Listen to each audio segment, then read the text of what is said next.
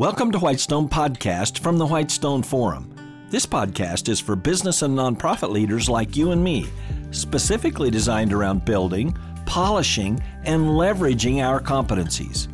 Each episode will provide a lens through which ever-growing citizens of God's kingdom can think about very effectively impacting every one of their organizations. For Whitestone Podcast, I'm Kevin Miller. We're continuing a series about the amazing peculiarities of Abraham, a man whose lifelong narrative is a top candidate as the pinnacle reference for a full life in God in the Old Testament. He certainly gets my vote. Today, we're focusing on the key influences that did and didn't shape Abraham. Let's dive in. Here's the point. We can identify four major influences that warrant discussion in thinking about Abraham's situation and faith as compared to modern-day believers in Jesus. Those influences are reference points to, first, family, friends, and community. Second, allegiance to a nation or land. Third, religious laws, rules, and observances. And fourth, most importantly, knowing our Creator, God Himself. Let's summarize these four influences as peoples, places, rules, and Creator. When considering these four powerful influences, we realize that most all religions market a potent mix of 3 to 4 of these. And whenever any of these are negative in influence and impact, breaking free from them can be very difficult. Hey, take much of the New Testament itself, starting with the Gospels, revealing resistance based on these factors, like from Pharisees or from towns. Then the historical book of Acts and many of the epistles were often documenting and addressing thorny, persistent obstacles to the gospel. These obstacles were very often false, thorny notions about peoples, places, rules, and the Creator. Well, when it came to Abraham, God perfectly navigated Abraham through those four factors. First, God removed Abraham from his family, his people. Well, except that in his departing, Abraham allowed his nephew Lot to come along. While Lot was a younger man not in authority over Abraham, he was still adult enough to partner with Abraham and caused, as we podcasted earlier, a lot of troubles. The undesirable influence of Abraham's people was substantially removed by God when Abraham obediently departed Ur, then made more complete when Abraham and Lot parted ways. Second, God removed Abraham from his land, a very powerful influence we often call place, that we are so often deeply drawn to, for better or for worse. This removal was a stretching experience of faith. For our third influence, we call upon our research principle called out in the podcast of the dog that didn't bark. You recall the persuasive evidence that the superb detective sees that is not visible to the ordinary person.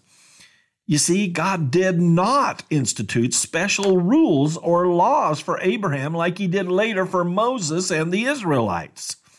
No, instead, God relied on directing Abraham solely on what he heard and saw directly from God.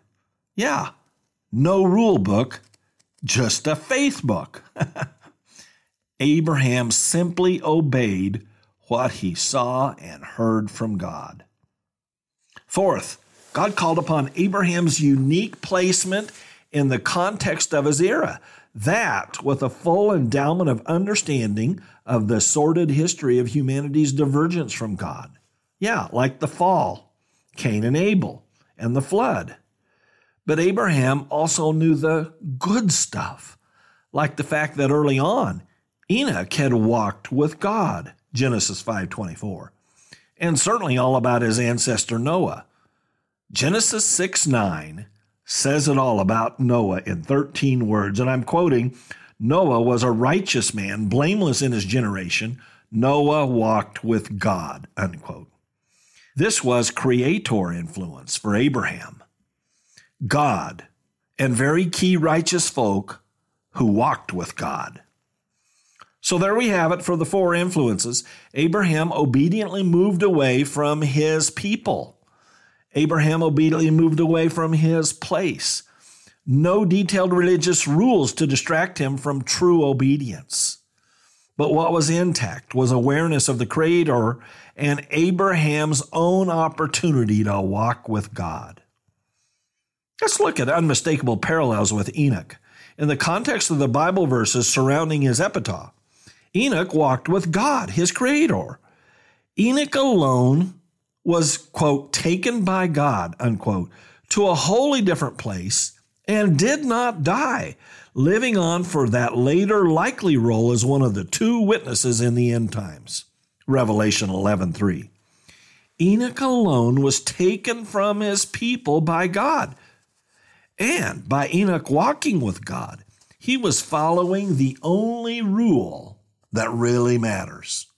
So, Enoch's four influences were much like Abraham's. Swept away from place, swept away from people, not constrained by distracting rules, very connected to the Creator. Now, let's look at key unmistakable parallels with Noah. In the flood story, Noah was directed to do the seemingly ridiculous by God, his Creator. Only Noah and his family were taken by God to a wholly different place, uniquely lifted on the surging sea. Noah and his family were exclusively taken from their people by God. And when Noah built that ark, he was following the only rule that really mattered, walking with God. So, those four influencers, much like Abraham, lifted away from place, instructed away from people, unimpeded by distracting rules, very connected to his Creator. Indeed, Abraham could soak up and apply the stories of Enoch and Noah. So, with constraining rules not a factor inserted by God, Abraham left both people and place and vigorously pursued his Creator. Then, a grand covenant. And Abraham had faith, and God credited it to him as righteousness. Genesis 15:6. But in due time, God appointed a special people, Israel, and God appointed a special place, the Promised Land, and God gave special rules to the people, the law of Moses. In due course, the people of Israel failed in following the rules of the law of Moses and lost their place, the Promised Land, to enemies. Did they then do as Father Abraham would have surely done in faith, go fully back to their Creator? No, and God sent prophets to testify against them. Even since the cross, many still cling to a land, place. They cling to the law, rules, and they cling to their people, but still essentially crowd out the Creator. So, indeed, in the fullness of time, see Galatians 4:4, God had sent his Son to save the world. Yes, Jesus the Christ went to the cross to offer eternal life to whosoever would believe. And then, 2,000 or so years after Abraham, God unveiled a very similar but fresh structure, addressing the same four influences: people, place, rules, and Creator. Here are the four influences revealed in the New Testament. Peoples. Paul taught the Galatians, quote, "There's neither Jew nor Greek, there's neither slave nor free. There is not male and female, for you are all one in Christ Jesus." Yes, old people's past and a new eternal people here.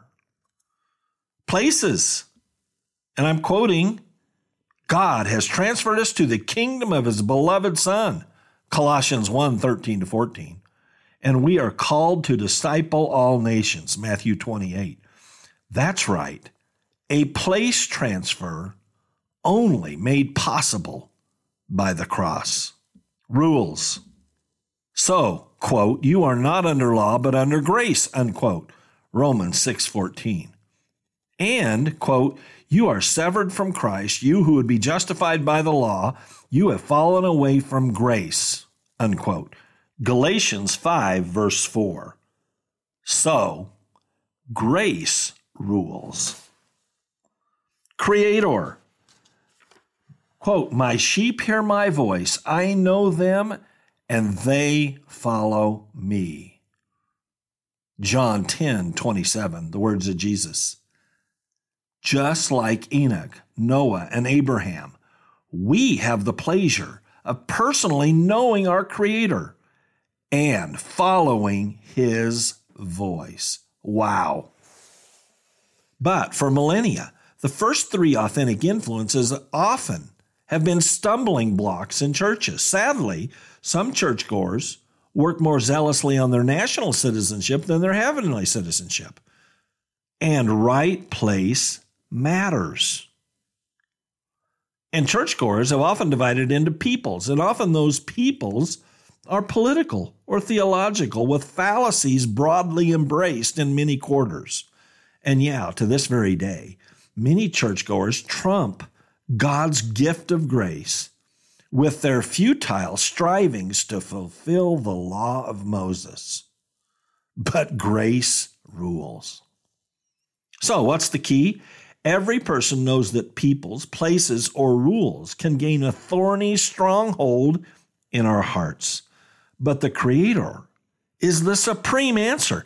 God certainly structured the primacy of the Creator with Abraham. Likewise, in the New Covenant, God calls us out of distracting or constraining peoples, places, and rules into an elegant, graceful relationship with the Father. Wow, for a full life in Christ, that means we must reject and shed any stumbling blocks grounded in people's places and rules, instead striding fully into an amazing walk with God. No wonder those walking in faith can be called children of Abraham. Thank you for listening to Whitestone Podcast. Visit our website, whitestone.org, for more real-world equipping. There you'll find uncommon video teachings, application and action questions for this podcast episode, and more. Also, check out our unique downloadable resources for group meetups. That's whitestone.org. I'm Kevin Miller.